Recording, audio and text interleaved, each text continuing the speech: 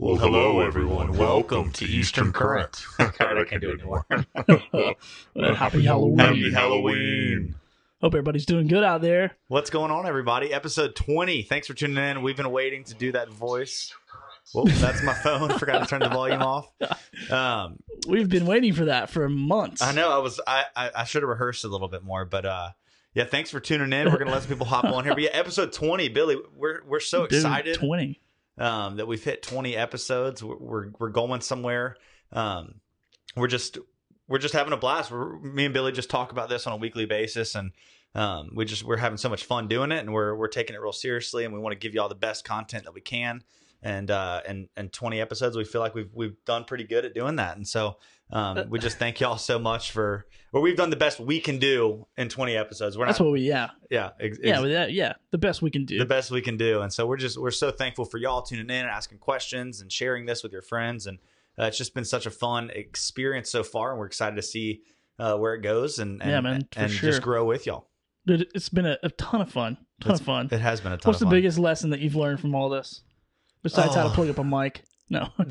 Probably. Well, I've also now learned how to plug in a camera. So. Okay. But but you shoot a lot of videos, so you're on YouTube, so you do that. Go check out his YouTube channel at Judd Brock Fishing. I'm sorry if I'm a little off tonight because I'm getting used to this new setup. Usually I'm on the couch, Billy's sitting here, but we decided, hey, let's sit next to each other. I said, you know what, Judd? We've been 20 shows. I can actually be seen sitting beside of you. So come on over. I know, and I left my hat over there, so you're gonna have to look at my bald head all night unless you're listening. I like this setup. You guys that are watching, let us know what you think about it. We're kind of tired of looking through cameras at each other, and we're like, hey, let's just super quick switch it up. So, yeah, for sure. So yeah, we're still working on the middle camera, that one right there that I'm waving to. That's my iPhone, which actually has a really good picture, but it's like, I guess, I don't know. Anyway, it's got as good of a picture as both our nice cameras. Yeah, but the nerd in me doesn't. I don't know. I'm not going to focus on it because Facebook doesn't care. They destroy the video quality anyway. So let's see who's joined us so far. We got Nick, man. Appreciate it, Nick. Thanks for jumping on. Jordan said, "Where's my 180?" What? $180. His $180. Yeah, Jordan. Does somebody owe him $180? I think I owe him $180. Oh my god, he's coming on the show to break your legs virtually for the $180. Jordan also said, "Turn off the light in the back." No, thank you, Jordan, but thank you for the advice. Oh no, it's cool because it looks great when you go to my camera. Right there. Boom. Yeah, I'm not turning back there because I'm a little chubby, so I don't want you guys to see my back fat. But let's see who else is joining us, man. This is kind of a celebratory episode, as well as we're going to talk about trout and redfish, and kind of what they're doing here in the fall. But just wanted to shout out to you guys. We've been just hustling and bringing people on the show and going through a bunch of content and haven't really got to interact the last few shows, so we want to make sure we do that. So Nick, thanks for jumping on. Cody Thomas, if you guys see Cody comment on there, he said let's go. Go hit Cody up. That is CT Custom Lures. Go check him out. He can make some awesome flies for you. Go follow him on Instagram as well. He does some really cool bass jigs too. Yeah, dude, does really some cool bass jigs. Really cool stuff there. Roger Jones from Hempstead watching. What's up, Roger? John says he's tired of the flounder that he can't keep. Bring on the trout. Hey, Roger, you should text Dodd and ask him about the deer from last week. Just text him right now and ask him about the deer from last week. Awesome. Wait, little insider information. Okay. I was going to say, can we hear this story? It's a long story, but long story short, my father-in-law has been trying really hard to kill a big buck the past 2 or 3 years, and he's hunting off Sidbury Road here in Wilmington, North Carolina.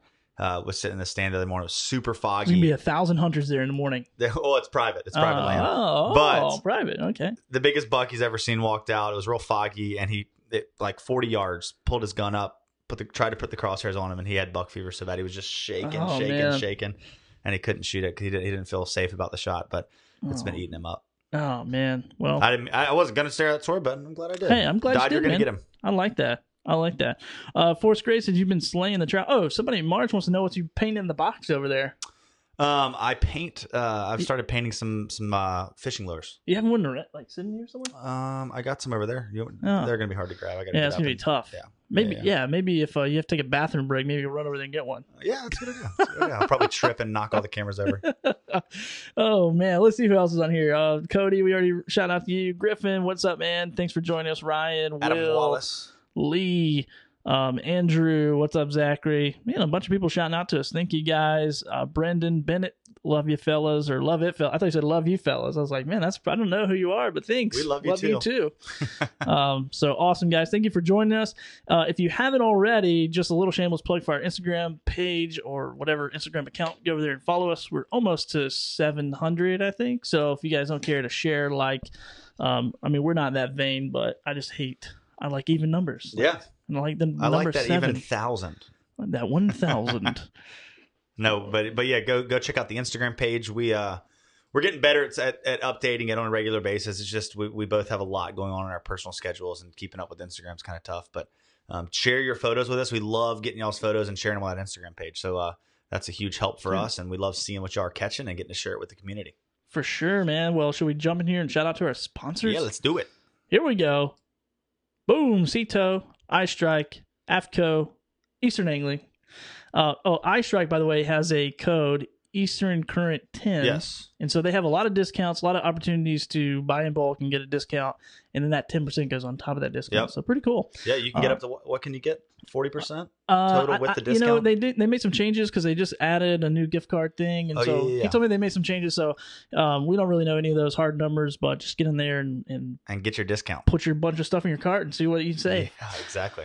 So Eastern Angling, Book Judson, he's tearing up the trout, as somebody's already mentioned in the comments. So go check that out. Marshware, we got something special for you guys. I think maybe we already put it on Instagram. Yeah, we put it on Instagram, but we got a pretty huge giveaway tonight from Marshware. And we'll tell you about it. Thorpe Creative is my business. So if you need any hats or custom apparel, let me know. CT Custom Lures, shout out those guys out. And then KBT Realty is a group that I work with here in Wilmington. Buy, sell, invest in property, do all that fun stuff. Buy you a house. Buy you a house. And yeah, call me if you need a house. It'll be so much fun. So let's talk about Marshware really quick and what we're going to be giving away. And here's a picture of it. Here we go. We've got the Ebb Tide jacket. So what's going to happen is whoever wins tonight, I'm going to get you set up with Logan Roberts, who's the owner of Marshware. And he's going to get you, you're going to be able to just custom order the size you want, the color you want. These pants are really awesome. Their shorts are made out of the same material. It's that like hybrid material, but it's a little bit thicker. Okay. Some of those thinner hybrid materials I don't love, but this is a nice hardy pant, good fishing pant. But yeah, it's $180 worth of clothing, and we're gonna give it to you for free. Yeah. So how can they win that, Billy?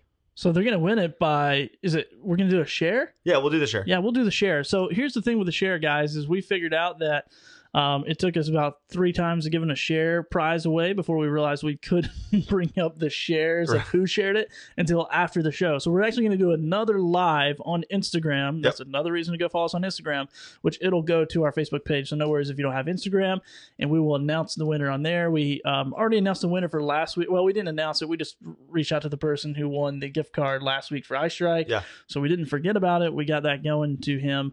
And so that's what we'll do this time as well. We'll jump on, kind of do a second live to announce the winner once the show. But to be entered to win, once again, it's one of these jackets, your choice and your size, and then the Escape They might have I could be wrong, but they might have a brown too. I think they might have a gray, green, and brown, but maybe that's not on the website right now. But I know they've got the green and the gray. So. Yeah, so these are on the website. These are what we pulled off, so you can choose between one of those. If they have other options, we can let you know, but also the Escape pant. So go ahead and hit that share button and let all your fishy people know that we're here talking about red drum or redfish. I keep saying red drum. Is that technically that's right. Not a thing? Or is that a thing? That's a thing for sure. It's kind of funny, like the different regions you go to within the state, as well as the different states, they have different names for them. Oh, gotcha. You get up to the Pamlico Sound, the Outer Banks, like here we call it a redfish, but up there, like a 25-inch redfish, they'll call it puppy drum. Down here, like puppy drum's kind of like a rat redfish, a 12 to 15-inch redfish. So, dude, so many terms to learn. We should just like release a PDF of like the different terms that you call different size fish. Like a spike is like like an undersized trout, like a 12. Yeah, like a little 12, little dink, which I think is pretty average for this area. It's about 12-inch. Is that 12 to 16 is about the average? It just depends on the year. Like this year, it seems like the average is 17, 18 inches. Okay. So it's a lot. It just depends on, the escapement from the year before, whether it's, through fishing or if we have a bad freeze. I think a lot of it has to do with the freezes. The more years we go through without freezes, the less fish die and the bigger they get. So last year, the average, what I would have said was 14, 15 inches. This year, I'd say the average is probably 17, 18 inches. So. Okay. Gotcha. Yeah. Well, hopefully all the gill nets don't kill them. Hopefully so. Yeah. We won't get into that. We won't get into that. I had a buddy of mine call me the other day and was like, "Hey man, I couldn't catch a trout to save my life." And he's like, and then I saw a gill net guy just pulling in like hundreds of pounds of fish. Oh, and he's gosh. like all kinds of trout, all kinds of red drum. So it's an uphill battle. I know, man. But anyway, so maybe we'll cover that some other day with somebody who can tell us what to do about it. Yeah, that's more knowledgeable than us. We don't get too political tonight. Oh, let's see what else. Griffin says, I need a gulp promo code. I can't help you there. We'll work on that. We'll try to. Maybe we can. Ebb Tide jacket is the best, says Matt on the market. So that is a good one. Awesome. Halloween specs. I don't know what Quentin's asking. Oh, Halloween specs, like speckled trout. Okay, that's what we're talking. Halloween specs. I was like, let's see. What do you mean? Wait. What's the measurement of my Halloween costume, or what are we talking about here? I'm not giving you my measurements. Cool. And says, Judd, do you stay pretty booked up this time of year? Oh, it's tough for me to know. Typically, I'm like I usually go to Louisiana right now every year. So this is the first year. I haven't been here in Louisiana. I was booked up in Louisiana. I'm hoping to stay pretty booked up here in Wilmington. The trout fishing's really good, and would love to take people fishing. So call me if you want to go. Absolutely. But yeah, my Alan, who we had on last week, he just got down to Louisiana tonight, and that fall winter Louisiana season's about to kick off. I'm glad I'm here. I'm gonna miss that this year, but if you want to go down there and fish, we got the guys to set you up with. So Adam and Alan are both down there. Yeah, dude, such a funny show. If you guys missed that episode last week, go check that out.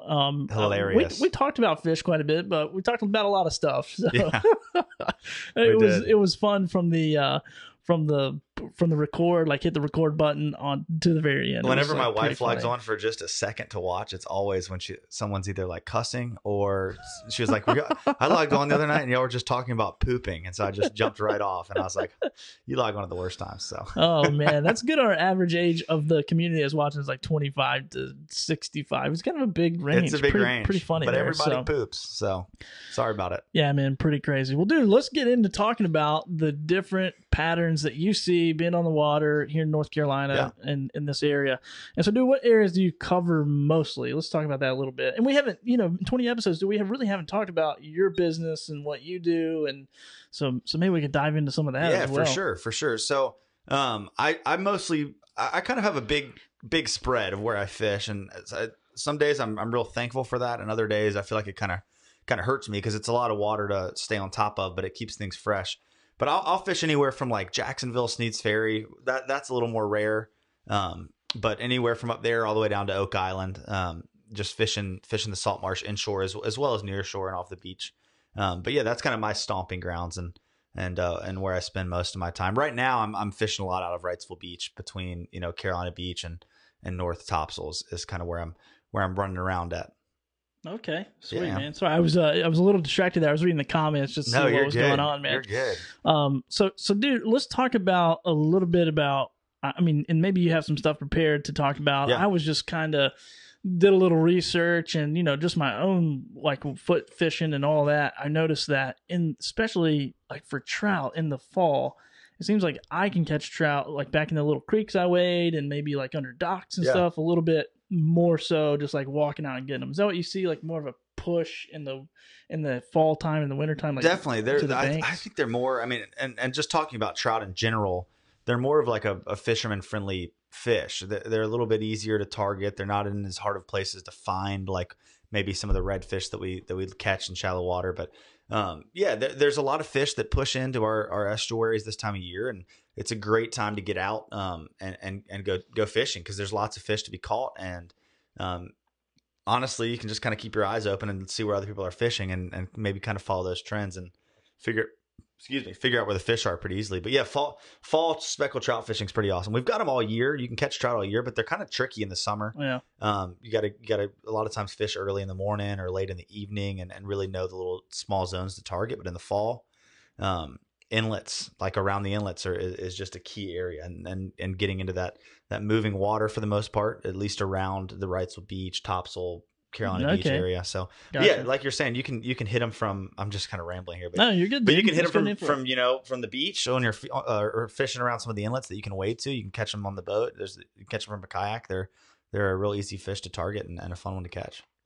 Yeah, man. I've been doing a little bit more fishing. for trout, especially since we've been doing all these shows, man, this got me fired up. I'm just like, man, I got to get out there and, because I was always under the mindset, well, I can't catch these fish because I don't have a boat, or, it's like so difficult to like get a kayak and go out all the time. So I was just like, I'm gonna just wade fish a little more often and try to get out there, little more and do, just getting out there and doing it, and finding it. And so, I feel like the same thing. Like I always just look for that bait, what's lined up against the beach or the bank, and trying to fish that area. Even if it's like heavy bait, I've still been trying to fish it. And, as a super novice or novice, however you say it. Novice. I've been, decently successful at catching sometimes. And you've got such a tight time frame to be able to get out there and do it. And then, dude, it's insane. That's kind of the cool thing. With a little bit of head knowledge, you can get out there and around some of our inlets and whatnot and catch some fish pretty easily. So yeah, man. And we've been getting out there. I mean, if I go, it's like I go like mid tide. Yeah. Like whatever the tide's moving, just like right dead in the middle, and then I just fish it till the high tide or low tide or whatever. So that's what as far as like walking on the beach, that's what I found to be. Yeah, and getting to access the areas you like to fish. Yeah. A little bit easier that time. Yeah, man. And then getting in trouble walking those dock lines. Which actually, you gotta get at night with a black hoodie on, black pants. No light. So a little bit of real estate knowledge for you, though, for some people who have questions about that, because this is a big question when people are talking about going and walking, and they'll go, "Oh, you should go and walk under docks and stuff like that." And people go, "Well, isn't that private property?" No, man. It's legally in North Carolina, since that it's considered like a highway. So, yeah. Oh, gotcha. Yeah, because you can like commerce and everything. It can go from one place to another. So like where I'm from in Tennessee, there's a river with a dam. So it's not. So the people own to the middle of the river the land. So you can't anchor down on it. You can float over it. But here you can fish up to the high tide line. So as long as, I wouldn't recommend a person told me like, hey, you can legally pull up to that person's dock and sit on it if you want, because it's on state property. Oh, really? I never heard that. I would not try that. I mean, that might get you in trouble. I have done that a few times during some lightning storms in the summer. Pulled up. But dude, I know some guys that will literally go out and just slay some drum, and there's some really good places where they'll just go and walk people's docks and kind of wade around and just fish. A lot of times from the backside, from the bank, fishing out to those docks for the redfish is the best way to do it. Even when I'm on my boat, a lot of times I'll pull in past the tip of the dock and fish back out instead of sitting on the tip throwing in. A lot of times they're sitting on the dock comes out, you got your walkway, and then it kicks out onto the base of like where you're going to sit and hang out on the dock. And those inside corners a lot of times are some of the best spots to fish. Well, dude, that's my knowledge of trout fishing right there. Yes, sir. Yes, sir. As far as walking. You got some questions on there? What's going questions. Inshore, got any fall night fishing tips for areas with no dock lights, lures, colors, etc.? So there's kind of two thoughts. One thing that I've had luck on at night is some baits that maybe have some noise. Topwater plug. I have not fished this, but I've heard that it can do pretty well at night as a rattle trap, which is a bass bait that's kind of people have started throwing. It's kind of like a marrow lure. It's a hard bait, but they're real loud, and you can kind of swing it through the current and lift up on it, and it just kind of rattles in the water. Anything with noise, color wise, if I fish at night, a lot of times it's something with some orange on the belly with like a dark back. I like orange, and I like kind of a dark profile. Just because it's dark outside doesn't mean you need to fish something bright. You kind of want something that just kind of hides in those shadows. But at the same time, chartreuse, pink, any of those colors can do well. I think it's just a matter of kind of having a few different colors to go through and just working through those colors. But I really like orange and black at night. It seems to be a good color. That's a good Halloween color, man. Good Halloween color. Perfect. Yeah, for some Halloween specs. Night Stalker and Purple Demon here. So, well, let's talk about kind of how patterns of these redfish and trout change in the fall. Like we've got our summer stuff going on, and then all of a sudden, maybe it feels like it gets a little tough, and you realize, all right, I'm still fishing kind of the way I fish in the summer. And then you catch up, and you're like, all right, I need to change up what I'm doing because the fish aren't doing the same things. Not to say you can't still catch fish in the same places at the same times, at the same tides, but they definitely start to change. And one thing that I noticed that's huge, and that is a huge focus for me in the fall as the days start cooling off a little bit, is fishing closer to inlets. A lot of the bait fish, the shrimp, we've got the mullet run. First off, the mullet are leaving the marsh, they're getting off on the beach, and they're heading south for warmer water. So that's one huge food source that's going to be. They have to come out every inlet. Yeah, so that makes sense. They'll be coming through the different creeks, but every mullet has to pass through an inlet. Same thing with the glassy minnows and the bay anchovies and the silver sides. All those little baits that the albacore eat. They're coming through the creeks as well, and the trout and the redfish will eat those as well. And every one of those has to go out inlet. All the shrimp that are migrating from inshore off the beach has to go through an inlet. So the best place for a predator fish to sit in the fall is near the inlet, because that's where all the bait is traveling through. So I even if I'm not fishing the inlet, a lot of the red fishing I'm doing, the trout fishing I'm doing is near inlets, because that's just key for getting around that bait. And that's anywhere up and down the coast in the fall. I feel like it's, but at the same time, like we got on some redfish yesterday that were as far as I could have been away from the inlet. So not all the fish are doing that, but it's a good place to start. And as the cooler weather progresses, those fish are going to keep pulsing in from the beach. These trout are migrating down. And speaking of trout, so as we progress into the season, we get cooler and cooler days. Those trout are going to keep pulsing in off the beach. We'll have some fish sitting out in the surf. You get a cooler day or the right weather, and they'll come in and shore. And as those days continue, those fish will kind of be in the inlet, but they'll start spreading further and further out and hitting the creeks and kind of expanding out. So right now we're kind of in that time of where trout are around the inlets, but it's also, you need to start checking some of your other stuff, some of maybe your later fall stuff, where those trout are going to get into some of those smaller creeks. You might be complaining because there's 5 people fishing the bank you want to fish, but maybe go try some of your later fall stuff and see if there's some trout sitting a little bit further back. That's pretty good. So it sounds like anybody that likes to surf fish, now might be the time. Yeah, if you want to catch a big trout right now, and the surf is a pretty good spot to do it. Not that they're not inshore, some of them aren't inshore, but there's some big fish in the surf. And I was telling Billy this story. I just went out. I was sick like 2 weeks ago. I think I missed the show when I was sick. Yeah. And you're not getting paid for that one, by the way. Oh man, that was just $200. I'm just kidding. And so I just went out. I was so sick of sitting on the couch, no pun intended. And I was just going to go out and trout fish. So I went out, fished one of the inlets near my house, and it was terrible. I didn't get a single bite from the trout, and it was super calm. Ocean was slicked out, no swell at all. And so I was like, I'm going to go out and see if I can find some redfish in the surf, redfish against the beach. So I was on my bigger boat. I've got a tower, and I can get up and see along the beach. And there was literally no waves breaking on the beach. So I was trolling motoring down the edge of the beach. And I see a school of fish coming at me. And at first I was like, oh, redfish. It wasn't redfish. They got closer, and I was like, oh, that's bluefish. I didn't even cast him because I thought it was bluefish. I had a pretty light leader on, and I didn't want to get bit off. I was waiting to see some redfish. About, a minute later, I see another school. This is a little bigger, like 15 fish, and there were like some decent sized fish. Like, dang, that's some big bluefish. I haven't seen bluefish that big in a while. Didn't cast. Third school came. It was like a minute or two later. Everything was moving south, north to south, right up tight to the beach, in like 2 feet of water.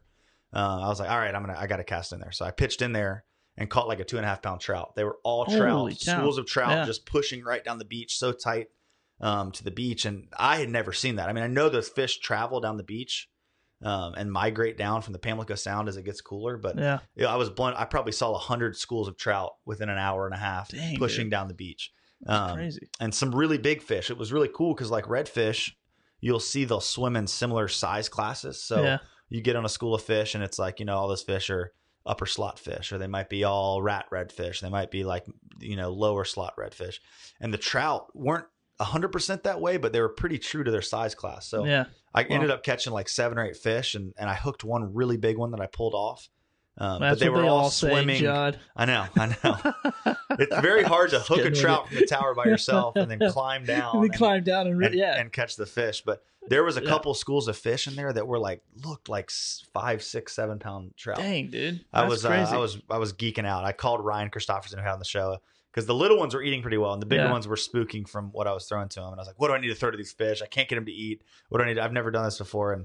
And unfortunately, I didn't land one of those bigger fish, but it was just cool to see how those fish are moving down the beach. They were packed up and they were actually swimming. They weren't holding. They were swimming down the beach, swimming south. It was really cool. Yeah, that's pretty neat, man. That's pretty awesome.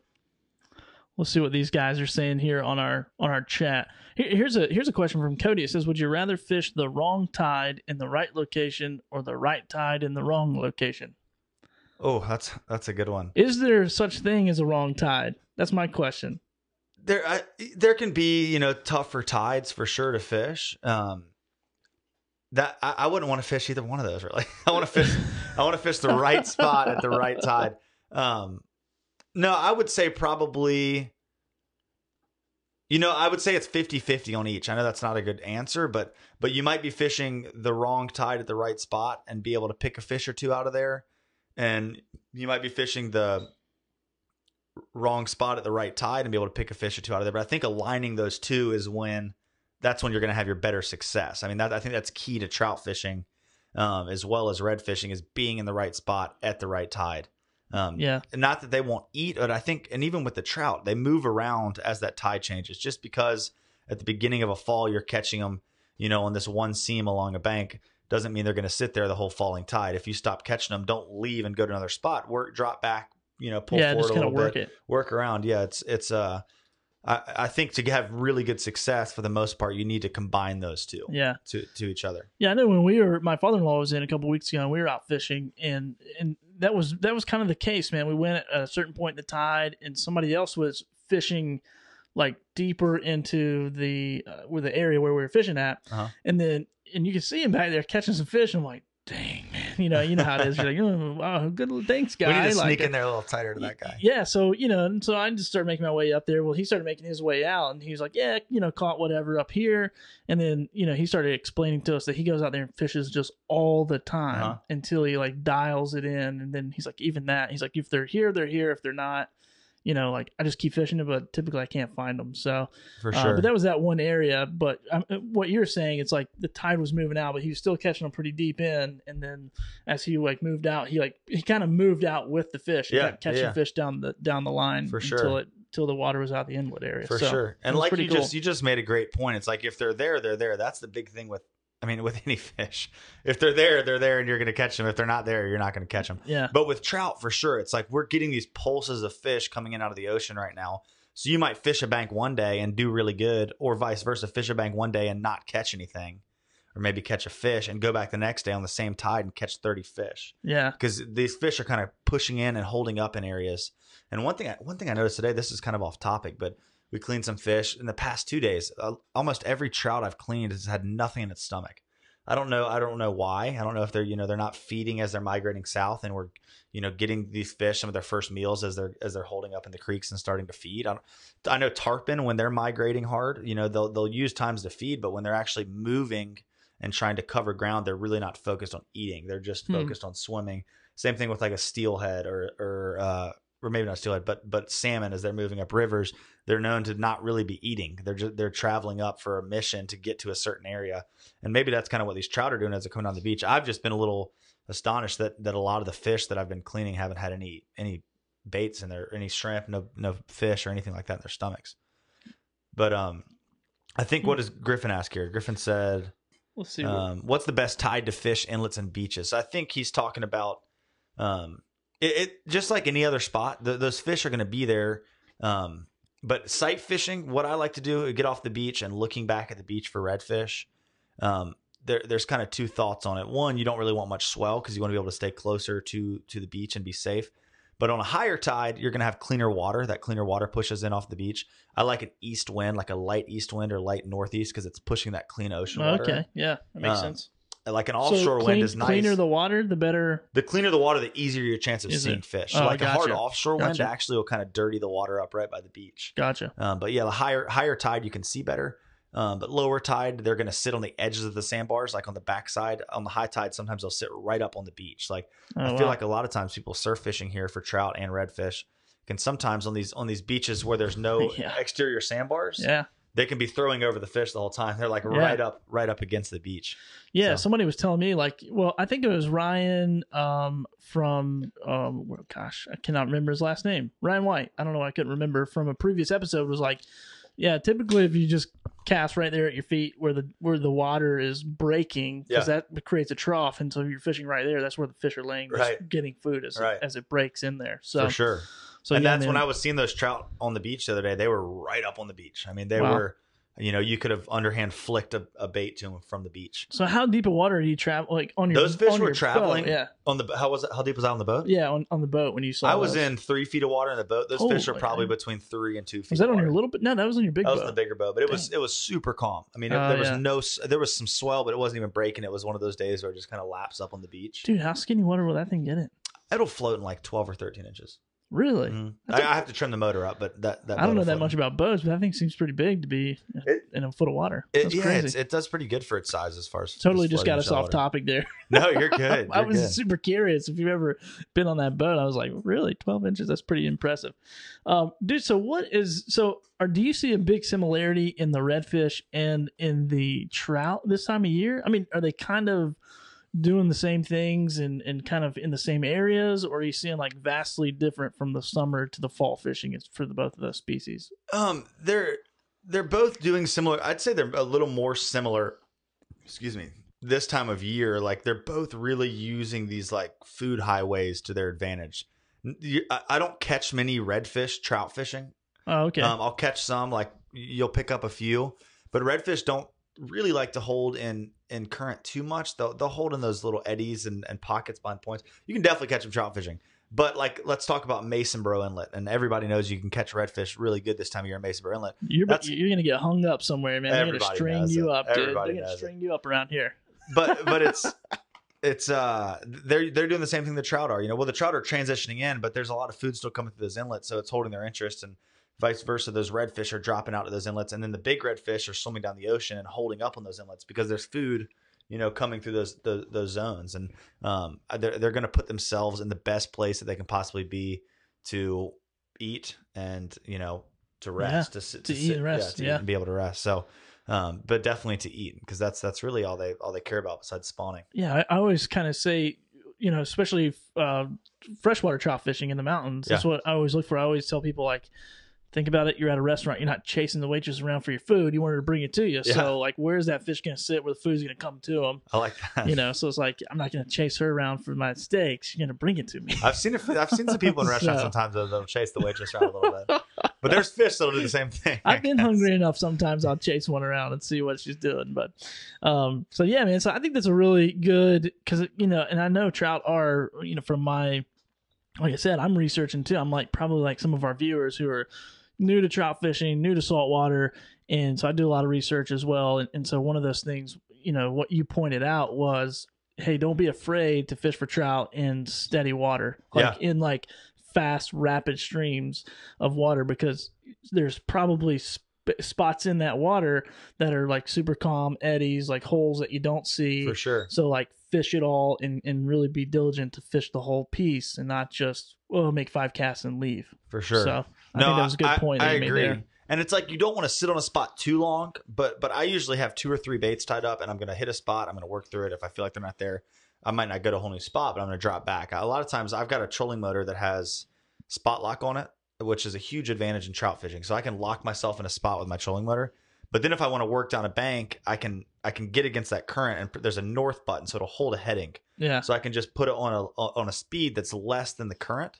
And so I can slowly kind of drift back and work through an area. Oh, okay. And that's nice. But cool. At the same time, you can drop with an anchor. You can pull up against the bank and hit a spot, and pull 15 feet down, hit a spot, kind of working through an area. If you're going to a new spot and you don't know where they are, instead of just running spot to spot, if something looks good, kind of fish that whole area, not just from one spot, but sometimes adjusting your boat just a little bit to get a slightly different swing, or adjusting where you're standing to be able to work that jig head or that top water through a seam or through an area a little bit differently. Gotcha. Can be the key. Like that played huge today for us. I was out fishing with a buddy, Travis, and we kind of struggled throughout the morning, and we got on this one spot where we were catching some fish, and my trolling motor actually died. We caught like 2 fish in this one spot. Like died or battery died? Battery died. Oh, okay. And so I was like, well, we're going to have to pull it up on the bank. I don't have an anchor. So I pulled it up on the bank, and we started swinging some baits, and we were catching them behind the boat, like way down current of the boat. And it's a lot of times when you're trout fishing, you're throwing a cross current, letting that bait kind of work through the current. And then when it gets behind you, you're reeling it in. But this was a whole new way for me to catch fish. I'll tell you exactly what we were doing. We were throwing DOA shrimp, red flake DOA shrimp.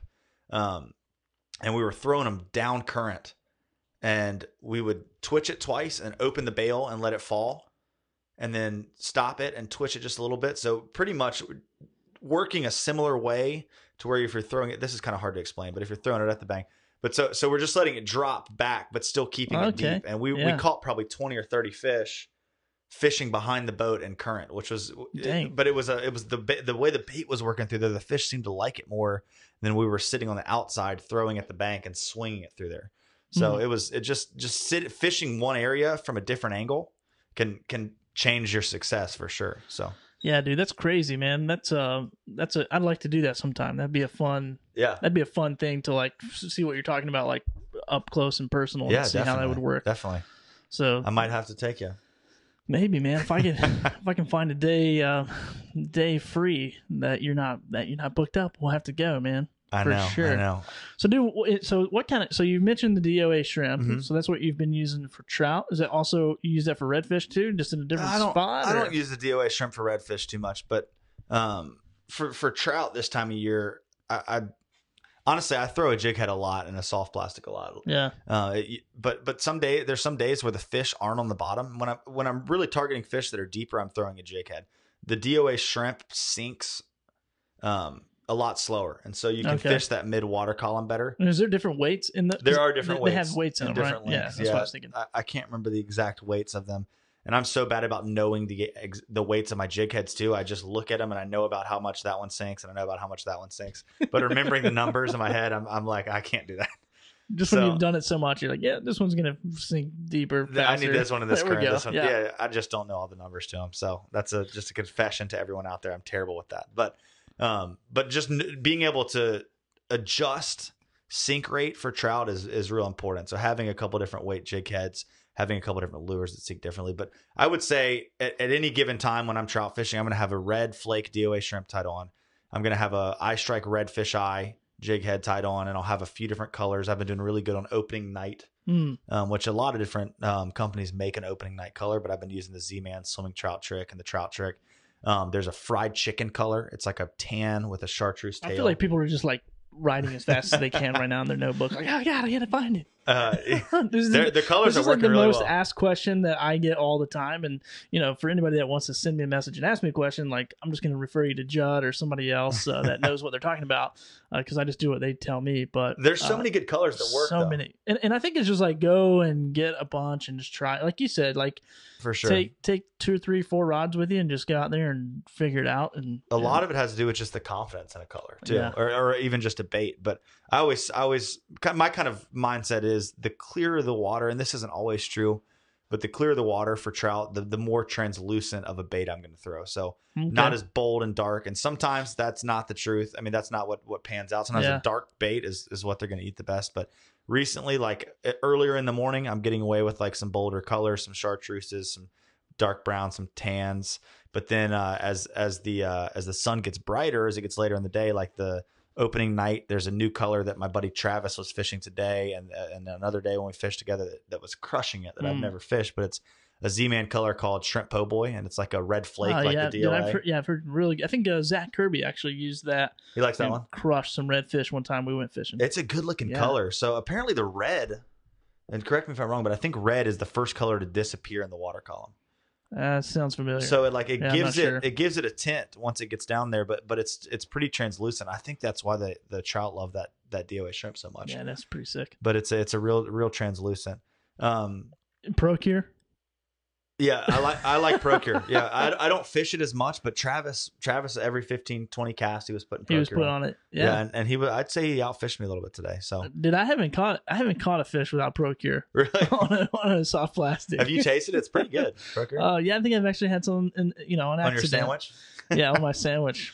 Take the mayonnaise off and spray some Procure. I don't know what that is, man. I don't know if it's just like chopped up fish and shrimp or like what are they? I don't know what they put in that stuff, but it's so gooey and. Dude, it just reeks. Oh my God, it stinks so bad. It does stink. But dude, it works, man. Like if I'm not catching a fish, I'm like, oh yeah, Procure. And of course I put it on there, man. Yeah. I'm it's expensive, but I'm just like put a little in the belly, put a little on my hand and touch my rod with it, like whatever it takes. Travis was even saying too, he's like, if my lure gets real slimy from a fish, I try not to handle it too much. Like keep that fish slime. Oh, keep that smell, keep that scent. I'm a total believer of scent, but I'm not a huge like user of it. Yeah. So I'm not an addict yet, but I think if you're catching fish without it, then good for you, man. Well, I think one place where it shines for the trout is like maybe you're fishing a bank with it, like an inside bank where the current might be sweeping out around you and it's a little bit slower. Yeah. Where those trout are actually able to swim around a little bit more and whatnot. I think scent really plays a role in there. But in that heavier current, those fish are sitting there holding in that current. I think they've got a split second to eat. And I think the scent, I mean, it definitely doesn't hurt, but I don't think it's quite as necessary in the heavier current. Yeah. And what shape, somebody asked this question, John did here, what shape of paddle tail or soft plastic works best for you that you've seen? Oh, I like usually, for the trout, it just depends on, a paddle tail is really nice, for sure. But also like the trout trick's a great bait. Yeah. But you can get creative, man. Like the trout trick is nothing more than like a bass worm. It's like a trick worm or like a Senko worm. And I've caught trout on Senko worms. I've caught trout on trick worms. Like a lot of those bass baits or bass worm baits, you can bring them over and use them for trout, and especially some of the floating worms where that jig head's going to be on the bottom, but that worm's sticking up off the bottom. I think that's what I love about that Z-Man. Their paddle tails. It's like, I was watching it the other day, and I was like, because somebody had mentioned it on the show, and I never. And I think that's one thing that I learned was like, hey, slow down, like go chuck your bait in the water and actually see the action and see what it, see what the movement of your rod does and see what you're producing, which I just never did. I just chug it out there and whip the snot out of it and never catch a fish. And then actually like slow down and like pay attention to what it's doing, whatever. My success rate came up a little bit. For sure. So. Well, there were some guys today that were sitting beside me in a time of the tide where, not a time, the tide was moving pretty good in other areas, but we were fishing a bank that was real slow. And the guys beside us were catching them really good. And we were kind of struggling at that moment. And I was fishing a DOA shrimp in there and I had a couple bites because I could fish it really slow. The current was barely moving, but we ended up talking to those guys and they were throwing paddle tails and not jigging them, but they were just throwing them, letting them hit the bottom and then just slow retrieving them just off the bottom. So the nice thing about that paddle tail is if you just reel it in, it's still doing probably more fishy than a jig. The jig definitely gets some bites or gets a lot of bites, but a paddle tail just straight retrieve just looks like a bait just swimming through some slower water, and they were catching them really good like that. Well, dude, and that's how when Ryan was on the show, he was talking about throwing those paddle tails into the current and just letting the current do the work. And so I mean, I went out there and did exactly, I watched that video, went out and did exactly what he said, and sure enough caught a trout. And I was like, holy crap, it's magic. It's all about that swing. It really is. Like getting that paddle tail or whatever it is, and like just keeping the line tight and letting the current do the work. It was, dude. I mean, it was like just it's verbatim everything he said. I was That's like, awesome. You should write an ebook and let me sell it and get 5%. But anyway, so dude, Travis made a pretty good comment here. He says ProCure only to mask the scent of the natural plastic smell. So I forgot about that. That's his big point. That's huge. I remember he pulled a soft plastic out and sniffed it. He's like, it smells terrible. It smells like plastic. Travis, you might be on the water too much, man, if you're sniffing soft plastics. Oh, man. Let's see if we have any other questions here. And while we're looking for more questions, guys, feel free to drop questions here. We're just hanging out tonight. It's our 20th episode, so we're kind of celebrating, having fun. Just, just spending some time, just talking about fishing, talking about Judd's business, and just really having a good time. And we're going to be giving away. Give him the giveaway reminder. Here we go. We're going to be giving away one of these jackets, so you get your choice of one of the colors and the escape pants. So Marshwear has hooked us up and wants to hook you guys up for our big 20th show. So 20th, man. And for some people, it's like, 20 shows. That's not a lot, dude. It's a lot when you do it every week. And I think total, we only missed 1 week, for a show because the Hurricane Dorian was trying to creep up on us. So anyway, guys, you can be entered to win this by sharing. I'm trying to get the word out there, by sharing this episode and caring. So just hit the share button, and then once the show is over, we figured out we can't view it live shares, but once the show closes and Facebook uploads our video, finalizes it, we can then get on the share. So we'll do another live video right after the show to announce a winner on our Instagram page, which will go right to Facebook. So perfect. help us out, share, and then also. Yeah, I think it's pretty big. And then there's some other big announcement I want to share with you, but I'm going to share later once it's finalized. Okay. I know what you're talking about. You know what I'm talking about. So you're always working so many good little things I never quite know. And I'm like, oh yeah, that's the one. Oh, that's the one thing. Yeah. So anyway, man. So we, really appreciate your guys' support and all that stuff. Let's see. New River is popular right now. For sure. So Joshua Alexander said that. Let's see what else we got. Here we go. As winter approaches, should bigger paddle tails be used? 5 or 7 inch Z-Man diesel minnows. Bigger baits. I mean, I'm a firm believer of big bait, big fish, and I think that at any given time, throwing a bigger bait's not a bad idea. I mean, a smaller trout will eat a real big bait. I was fishing with Ryan Christopherson, and he was throwing the largest spook that I think he actually just logged on here. Sorry, Ryan. I was throwing the largest spook man has ever seen. He was throwing the largest head and spook that there is, and had a little, pound, less than pound fish choke it. And I just hit my camera pretty bad. It's all good. And so a big bait is not going to deter the little fish. Maybe some of them, but don't be afraid to throw a bigger bait. And definitely, bigger baits are going to attract bigger fish. And I haven't caught a ton of really big trout. I haven't broken the 5-pound mark myself, which I hope this is the year that I do that. And that's a citation in North Carolina. Citation. I've never caught a citation trout. I've hooked some citation trout, but I've never personally caught one. So that's a goal. That's the goal. That's the goal. 5 pound. But from what I've heard from a lot of people that have caught a lot of those big trout, is bigger baits at the right time can really help produce those larger fish. Dude, has anybody out there, since we're doing this live and hanging out, has anyone caught a 30+ inch trout this year? Because I put together a little challenge and said I'd give you one of these. I don't know if you remember, but if you have to submit it to the Dirty 30 program over at Speckled Truth. The Speckled Truth. Chris Bush. With Chris Bush over at the Speckled Truth. Go check out his podcast too. It's awesome. And then, so anyway, you got to submit it with him, submit it with us, and then we'll give you a mug. Give you a mug. Cool. I'm just the promoter of the show, bro. I want one of those. I'm going to catch a 30. I don't want to buy one from you. I don't want you to give me one. I'm going to catch a 30-inch trout and you can give me one. Dude, so absolutely. Call me in about 40 years. Call me in 40. Hopefully, man. Hopefully we'll start seeing some 30-inch trouts around here. I think some changes have to be made, but we'll get into all that stuff later. So, dude, let's talk about a little topwater action in the wintertime. Yeah, for sure. I kind of, once it cools off pretty good, I kind of shy away from topwater, not because that's the right thing to do. Yeah. I just get nervous throwing it. I feel, not as confident throwing it, but I know a lot of guys that throw it, all the way until the water's down to 55 degrees.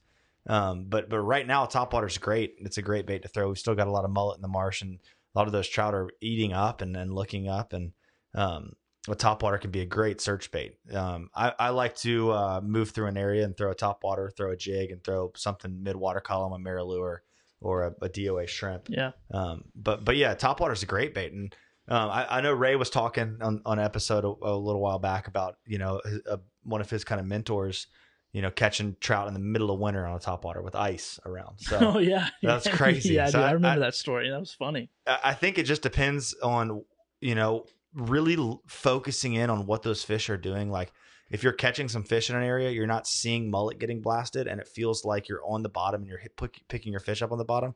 Not to say you can't catch one on topwater, not to say you can't catch a big one on topwater, but those fish might be, deeper, feeding a little bit deeper. That's why you take your buddy with you, get them stirred up, and then you throw a topwater. Exactly. That's what Billy's good for. But then if it feels like the fish are higher up in the water column, or if they're sitting in shallower water, that could be a good time to throw topwater. So the water temperature is still great. They should be, really crushing a plug right now, and it's a good time to throw a topwater and catch a big trout on it.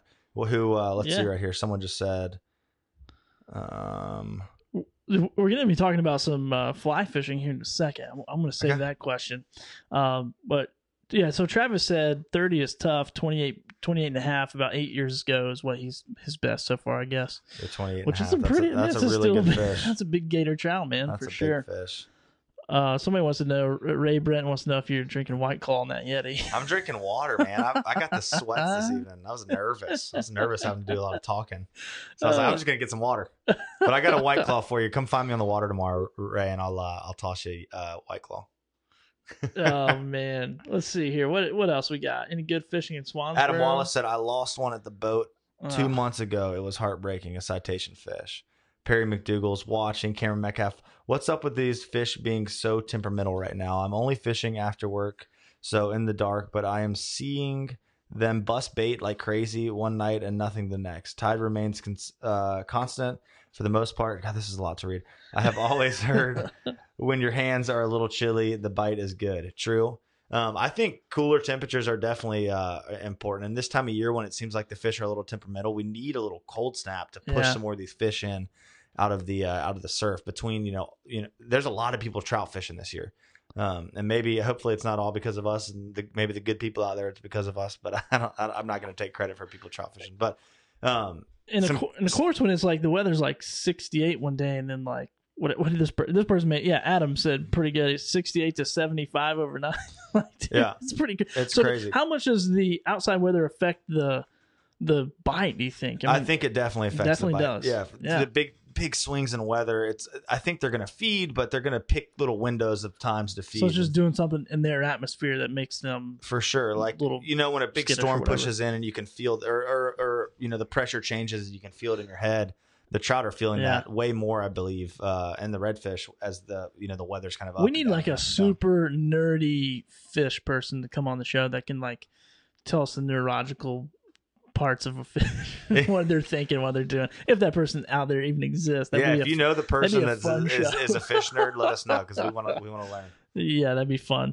So I got some more questions written in here. Yeah, see what we got going on there, and we'll see what. I think I saw the reason for a finicky bite in the pic I sent earlier. One of the things that I kind of key in on in the fall is big structure. A lot of these fish are holding on big structure, trout and especially redfish. And one thing that I did about 2 years ago is I hopped on my Google Earth, not my Google Earth. I hopped on Google Earth on my computer, the one you created, the one I created. And just scrolled around, everywhere that I fish and just marked the biggest areas of structure that I could find, whether that be a jetty, whether that be big rock piles, huge docks in the river, other stuff like that. And kind of started studying those a little bit and trying to fish them. And realizing like on these big pieces of structure, there's certain zones in there where almost every type of inshore, predator fish that we have hangs out on. So like some of the bigger docks, it's like out on the ends of those docks, fishing deep, I'm catching redfish, and I get in shallower on some current and there's trout in there. Same thing with the jetty. You can catch big redfish, you can catch slot redfish on the jetty.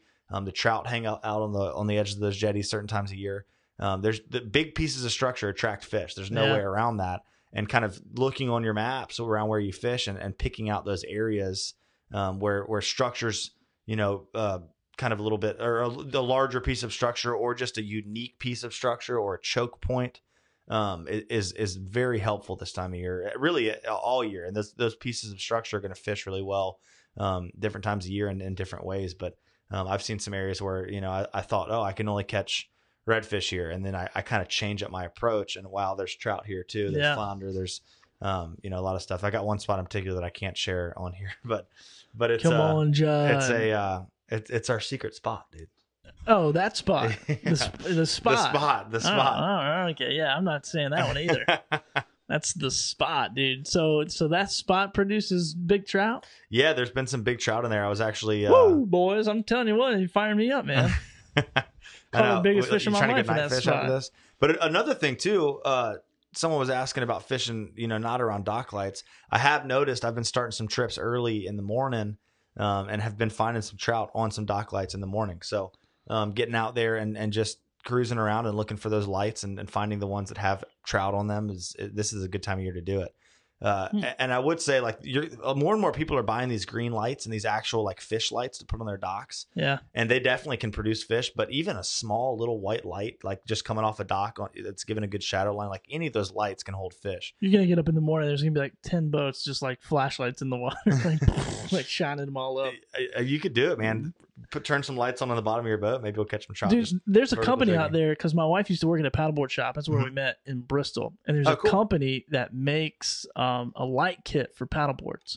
So it's really so you can go out and paddle the lakes at night and then whatever. So they took it out and they went to the lake and they just put it out there just to check it out or whatever. And dude, they were just had bass like crazy come up to their paddleboard. Really? Like they were just all over the place underneath the paddleboard. Cool.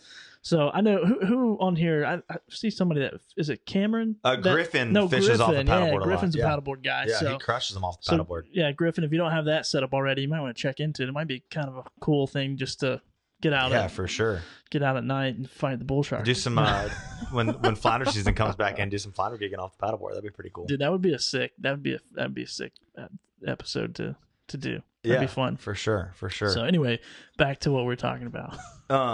Well, I've got some more stuff written down here. I wanted to talk about for the redfish, kind of some of the lures I'm throwing in the fall. Nothing changes too much, but I definitely really like to focus on mullet and bait fish style fly patterns, as well as soft plastics. I feel like those fish are really keyed in on that. I mean, and obviously shrimp patterns and shrimp soft plastics work great as well. But when I'm blind casting, I'm usually fishing a paddle tail this time of year for redfish. I'm not going to throw a voodoo shrimp or a Z-Man shrimp or any of that stuff. I'm fishing a paddle tail. A lot of those fish are keyed in on mullet, and that's kind of the mindset that I'm taking, is trying to target those fish that are looking for those mullet. Trout, like we were talking about, I wanted to jump back into that too. A few of the soft plastic shapes. You were asking about shapes earlier.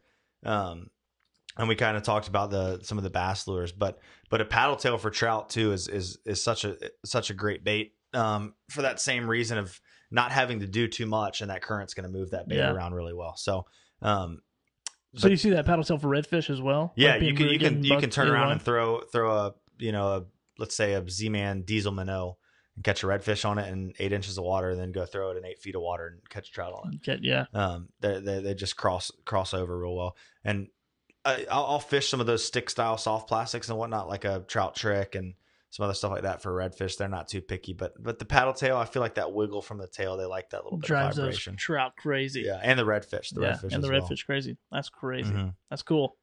Do you ever? So while we're talking about bait, still, I was thinking about. Do you ever go out with any live bait or any fresh cut bait or like cut bait, anything like that? Or for the redfish this time of year, I do a lot of bait fishing around those inlets, like on the jetty. We're just trying to pick up some of those 40 plus. Yeah, some of those citation bulls. Yeah, it's funny. Like redfish are kind of like just big dogs, like big bulldogs, and you kind of just toss something in there, like, it smells good, I'm gonna go eat it. And I'm just gonna get that. And trout, it gets so much more technical this time of year. It's crazy. But one thing So fish. Let's talk about fishing, like the jetty for redfish, and fishing bait fishing. That's where I'm doing a lot of my red fishing right now. And I remember Jot shared something. He's like, if you've got bait, make sure it's fresh. And I think that's huge. Like this time of year when you can still catch bait, and that's talking about dead bait. Like they'll eat a dead mullet, they'll eat a chunk of bait, but something that's stinky, something that's fresh, I think is really important to use. And some bigger baits. Like if you can catch mullet, catch the biggest mullet you can. I mean, not the biggest mullet, but this 5-6 inch mullet are really good to throw. Even I've caught tiny redfish on huge menhaden. Yeah. So they're not afraid to eat a bigger bait out there on in some of that deeper water. But yeah, some of the other stuff that I've seen people throwing out there, like chunking up menhaden. But I got a buddy that likes to go out if he'll trout fish in the morning. He'll catch lizardfish. He'll cut those lizardfish in half and fish half lizardfish for those bull redfish. Which I was like, that's genius. That's a great way to get rid of the lizardfish. Yeah, I'm in. Get rid of the lizardfish and catch some big redfish. Dude, I wish I'd have known that. I should have chopped up like 15 of them the other day. Oh my gosh. Let's see. Ray Britton just said, approach the lights from a long way off quietly. That's huge. Yeah. So I think a lot of people have the problem of kind of just running right up on the light. Okay. And then you're like, the lights only have jacks and redfish, or jacks and redfish. That'd be pretty fun. Small baby jacks, a lot of times, pinfish and bluefish on them. But those trout, man, they're on those lights. But if you come up on the lights too hard, you're going to spook them every time. They're way smarter. And even just running the trolling motor hot, you can a lot of times easing in on them. You'll see something that looks like a trout, and you get up there and you're like, it's just pinfish. But those trout will push, fall back into those shadows if they feel threatened or feel like a boat's coming in on them. So even like not trying to see the fish, like it's nice, it's fun to get up there and look in the light and be like, look at all these trout. But if you can sit back, like Ray's saying, and throw a long cast in there, the trout are going to be way more likely to eat it than like getting right up tight on the light and trying to like sight fish it. And trying to bass fish for them, pitch it under there. Underhand flick with the bait caster. Yeah. So let's see here. Good paddle tail right now. I heard that live shrimp in the late winter is key to catching the big trout. Is that true? I think live shrimp are always great. The thing about fishing live shrimp right now is there's so many trash fish still around. Oh yeah. You can the trout are definitely going to eat them, but you've got so many lizard fish and pinfish and puffer fish and stuff that just tear through them so quick. But live shrimp is key, and a lot of the big fish that you see caught around here come on live shrimp. Another thing that I learned from a buddy, I didn't develop this, but fishing and my buddy didn't develop it, but fishing live mullet under a cork in the same areas where you're popping cork, like a popping cork, a popping cork. Where's Jordan Nason at? Is he on here? I love you, Jordan, if you're watching, and I love your love for popping corks. I do too, man. If you're tired of throwing poppy, keep throwing poppy. If you're tired of throwing the poppies, just keep throwing them. Dude, it is 9:00 already. Can you believe that? Is it really? We've just been gabbing about fishing and who knows what else. Well, what else should we cover here really quickly? I don't know. See if there's any last minute questions. When you're targeting reds in the winter, do you stay in the marsh or move to the creeks? In the wintertime, those fish, for the most part, are going to school up.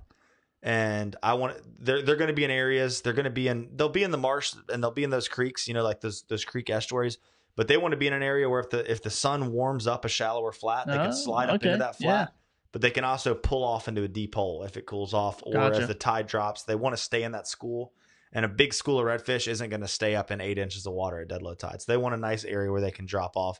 That's what I'm looking for. And just cruising those creeks and look at, slowly and quietly and looking hard for those schools of redfish in the wintertime is key. And they're creatures of habit. If you find a school of redfish in the winter in a creek, they're gonna, I hate saying this, but they're gonna stay there. They're gonna hang out. Yeah, they're gonna hang out for a couple months in those same areas. School is in session, ladies and gentlemen. School's in session. If you ever see a fish on the bottom of the water, what happened to him? On the bottom of the ocean. I don't know. He dropped out of school. That's pretty good. There That's we a go. good one. Here's another good question here from Tom and Anna Shavar. I could be saying that wrong. When fishing artificial shrimp in the winter temps, do you think the trout are more skittish of shrimp since they aren't around? No, I don't think so. I think they're opportunistic feeders. I really don't think they're keying in as much on shape as they are just how that bait is moving through the water. They're going to be a lot more lethargic and slow, and so is that bait. And so something that you can fish really slow, which like some of those shrimp, like the Billy Bay shrimp, the Perfect Sinker, and the DOA shrimp, and some of those other shrimp baits, they sink real slow and you can fish them really slow. And I think those are some great baits to throw in the wintertime. Okay. Dude, let's take a couple more minutes if you don't mind. Yeah. And let's talk. There's another question about fly patterns and fly fishing. Yeah. Let's talk about fly fishing for both of these guys in the wintertime. What does it look like? What does your setup look like for trout? You using like some sinking tip and it depends on the water. It depends on the water depth for sure. But yeah, sinking line and I don't stray too far from. Are you doing the whole line a sinking line? No, or are you sorry. Just doing a sinking tip? Depends on the depth, but I'm usually fishing a sinking tip. Oh, okay, gotcha. No worries. But yeah, I don't stray too far away from just simple bait fish patterns, deceivers and clousers and whatnot. I fish a lot of clousers. That's a good question, Dan. I completely strayed away from the fly fishing side of things for trout, but it's really hard right now to mess up with a Tutti Frutti clouser. So a chartreuse and pink clouser just has been doing really well. I usually will start out with a pink and white, a green and white, or a pink and green clouser. Okay. But it's the same deal as the soft plastics. Like something a little bit lighter can do real well. I was talking to Ray Britton the other day, and he said that as the tide was rising for him in the morning, and they were picking on him pretty good, picking on the trout. And then as it got slack, the bite kind of died off, but they started throwing the fly. And he was talking about kind of transitioning as that tide slowed down. He was throwing heavier jig heads at first, and then dropping those jig head weights down lower and lower so you can get that sink rate a little bit slower. And then when this tide was real slack, he was throwing that fly that sinks a little bit slower than everything else, and the trout were eating it in that dead slack tide. Dang. And so that's one of the benefits of that fly. And a lot of times you can have a good fly angler and a guy throwing a jig right beside each other. And the fly guy can outfish the jig. Just the way those clousers or other flies that you're throwing on that sinking line just kind of slowly suspend and fall kind of in a flat manner instead of like a jig head that's diving down. It's just kind of falling, flat and kind of wading through that water column. The fish can really key in on that. And dude, that's catching them on the fly is a lot of fun, man, especially in that heavy current. What weight are you, or is it just keep an 8? I mean, I have an 8 weight for saltwater redfish. Like, is that what you're? It depends on the fly. Well, I've got 3 sinking line setups on my boat, and I've got a 6 weight sinking line.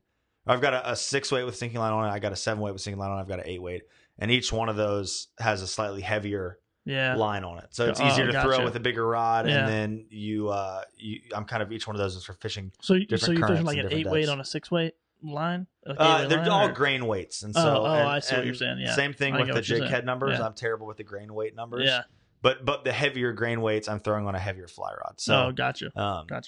Yeah, just being able, but if you don't throw the fly rod, this is a great time, and you want to. This is a great time of year to grab a fly rod, throw it on your boat, and get out there. When you get on a good trout bite, tie clouser on with 5 feet of 15-pound leader. You don't have to get a fancy just leader. Whip the water, man. Yeah, and just beat the water up until one comes up and eats it. Oh gosh, dude. But it's a great way to learn how to fly fish around here. So my father-in-law is going to be coming in for Thanksgiving. I'm sure you're busy that week, but if just depends on how early it comes in. We might have to try to book you on a trip. Yeah, that week. let's do it. Let's do it. We can obviously not on Thanksgiving, but yeah, well, let's make that happen for sure. Dude, that'd be fun, man. Especially the trout fish. Are you doing any fly fishing this time of year for redfish? Yeah, definitely. Most of my people have been wanting to trout fish lately. My clients, and so I've been focused on that for the most part. But the red fishing shallow is still really good right now. I mean, I think some of the numbers of fish pull out a little bit deeper and go towards the inlets, but we're going to see that as the bait flush kind of ends around the inlets. We're going to see a lot more of those fish coming back in and heading towards some of the shallower water again. And can I catch a 40 plus on a fly? Has it been done? You just have to go out to the end of the jetty with the heaviest sinking line and a big clouser and throw it 10,000 times with a piece of crab hanging off. Yeah. No, every catch you got to take a fresh blue crab and squeeze it all over top of the fly, and eventually they'll find it. Dude, that's a new product, man. We'll just start squeezing blue crab into bottles and then sell it. I would not want to smell what that bottle smelled like after about 2 weeks. It'd be terrible. Oh man, dude, we covered a lot tonight, dude. We really did. We shared a lot of information, so that's been pretty good. Anything else you think we should cover before we close this bad boy down? I don't know, man. I think we're good. Yeah, Ray said he wanted to give Andy Boyd credit for the slack tide fly fishing. Okay. Andy Boyd's a great dude. He loves fly fishing. He has a place up top, so one comes down there and fishes a good bit. I've had the pleasure of sharing the boat with him a couple times. Dude, Griffin says, I have a honey hole where I catch 20 plus trout on the fly, and few are always 21 to 24 every time I go. Could do this all February or all November. I don't know why I said February. Well, Griffin, give me a call after this, buddy. I'm going fishing with you. Yeah, you should. You could sit on the front of his paddleboard. Yeah, if you paddleboard me around, man, I'll give you a couple bucks for muscle instead of gas. Oh man. Dude. So John said, we'll do this as the last question. John said, when you talk about near inlets, do you mean shallow water right on the grass, out in the deep water, out in the deep water in the current? So I'm assuming you're talking about trout, and both of those, yes. Like, it just depends on where those fish are sitting that day. But if I'm just going to a new area, I'm probably not going to go shallow first. You know, I might realize, all right, these fish are sitting pretty shallow, but I'm looking for, probably 3 to 8, 9 feet of water, 3 to 9 feet of water, with some good moving current. And like I was saying earlier, it seems like a lot of these trout have not been afraid to sit in some pretty heavy current lately. But I've also caught them in some pretty slack stuff. So you just try to find, for your best chance, get out there near those inlets, look for 3 to 5 feet of water along those grass edges, along those shell beds, and look for some moving water. And get out there and see what you can do. But I think that's a great question to end on. There you have it, man. Yeah. There you guys go. Hopefully you've enjoyed this episode. Once again, it's episode 20 here of Eastern Current. Number 20. Looking forward to doing some more episodes, and we're getting ready to meet up and kind of game plan for the winter months and see what we're going to do. So if you guys have any suggestions, or you want to hear anything, or you want, if there's somebody that you're like, hey, I think this would be a great person to bring on the show for a wintertime show to either, one, share some funny stories, because I think we'll spend a couple episodes at least just having people on to share fishing stories. Yeah, really good fishing story. Really good fishing. Like Ryan's story, I was sitting on the edge of my seat the whole time, like, oh, I already knew the story, but he's telling it so good. So really good fishing stories. I don't want to hear like, oh, my grandma stories, but whatever. So we're kind of gearing up for the winter months. We realize that fishing, I wouldn't say slow down, but I would say it's not as hot, I would imagine, as we get into those colder months. Maybe do some striper fishing. Yeah, stuff for like sure. that, There'll be stuff to do. If y'all have any ideas for shows going into this winter, stuff y'all want to talk about, real nerdy stuff, like if y'all want to do let's talk about 3 different soft plastics and really dive into them and bring the right guys on for that. Yeah, that'd be cool. We'd love to do that. So please, after this show, hop on Instagram, hop on Facebook, shoot us some private messages of show ideas that you're really interested in, topics you're really interested in. And if you've got something you want to share, let us know if it's a great story or a great topic. We'd love to have you on here. We want to have some more weekend warriors on the show, not just fishing guides. There's knowledge you can learn from everybody. If you think you know it all, you're an idiot. So if you think you know it all, then you're me. Yeah. No, I'm just kidding. I don't know jack squat. Man, just dude, super fun. It's been awesome, building this community. And so yeah, guys, hit us up if you know anybody. Everything we just said, we love it. This is why we do it. This is why we're not trying to get sponsors and get paid and all that stuff. Maybe down the road, wink wink, we'll figure that out. But right now we're having fun, man. It's just such a fun time. It's a lot of fun. Even for me, I'm not even that fishy of a guy, but I'm learning so much and producing more fish every time I go. And gonna buy a boat, follow Justin around here pretty soon. So excited about that. Sure. I saw that GPS tracker you put on my boat. Right underneath the gunnel there, man. Just ready to go. So anyway, but hey, guys, one last chance to go share right now. Go share this what are we doing? What is this? Some type of show? What is this? Some giveaway? But yeah, go share it right now. You can still win. For a chance to win, because we're going to announce the winner. So we're going to be giving away one of these colors of Ebb Tide jacket and the Escape pant. $180. Both from Marshwear. Super generous of those guys. Super big fans of the show and support us, and we really appreciate it. For sure. And we're going to send your information right to them. They're going to pack it up and send it to you right in time for Christmas. Yeah. So, or maybe before, I don't know. Probably before Christmas. I hope it's before Christmas. Ray Britton said, "Get the net, Billy." So anyway, guys, really appreciate it, and be sure to like, share, comment. Go check out the audio version of the podcast on iTunes and leave us a comment, leave us a rating on there. It always helps. It does, for sure. And then also subscribe to those channels: YouTube, Instagram, Podcast, Stitcher, all those. I mean, iTunes, sure. Stitcher, Podbean, whatever. They're everywhere. It just helps with our legitimacy as we move forward with this. Dude, it's awesome. And people all over the community, man. We've only done this for 20 episodes, and literally had a phone call yesterday from somebody that's in the world that we're going to maybe do some marketing and advertising with. But they said, hey, someone who doesn't even fish told me about your fishing podcast. Yeah, that's super cool. And after I kind of pushed him a little bit to figure out who it was actually a guy that I bought a piece of equipment from when we started the show. Oh, really? Yeah. So I was like, man, that's pretty cool. Piece of camera equipment when you were going crazy on the camera stuff? Yeah, when I was going, for like 50 hours a day. It seemed like, not 50 hours a day, obviously, but dude, it was a lot. But anyway, we're here, man. It's good. It's definitely fun. Right, and me and Billy, we've talked about this, but we're going to try to get in the plans for the next month or so as a meetup, hang out. Let's all go to Wrightsville Beach Brewery and hang out and have a beer and chit chat and talk fishing. So it'd be fun. That's in the works. But guys, go check out Instagram right after this. We are going to announce the winner of that giveaway. Yep. It might take just a couple minutes for this to process, but once we do, we're going to get back on live and share the winner. Thanks, guys. Episode 20. See y'all soon. That's it. See you next week. Bye.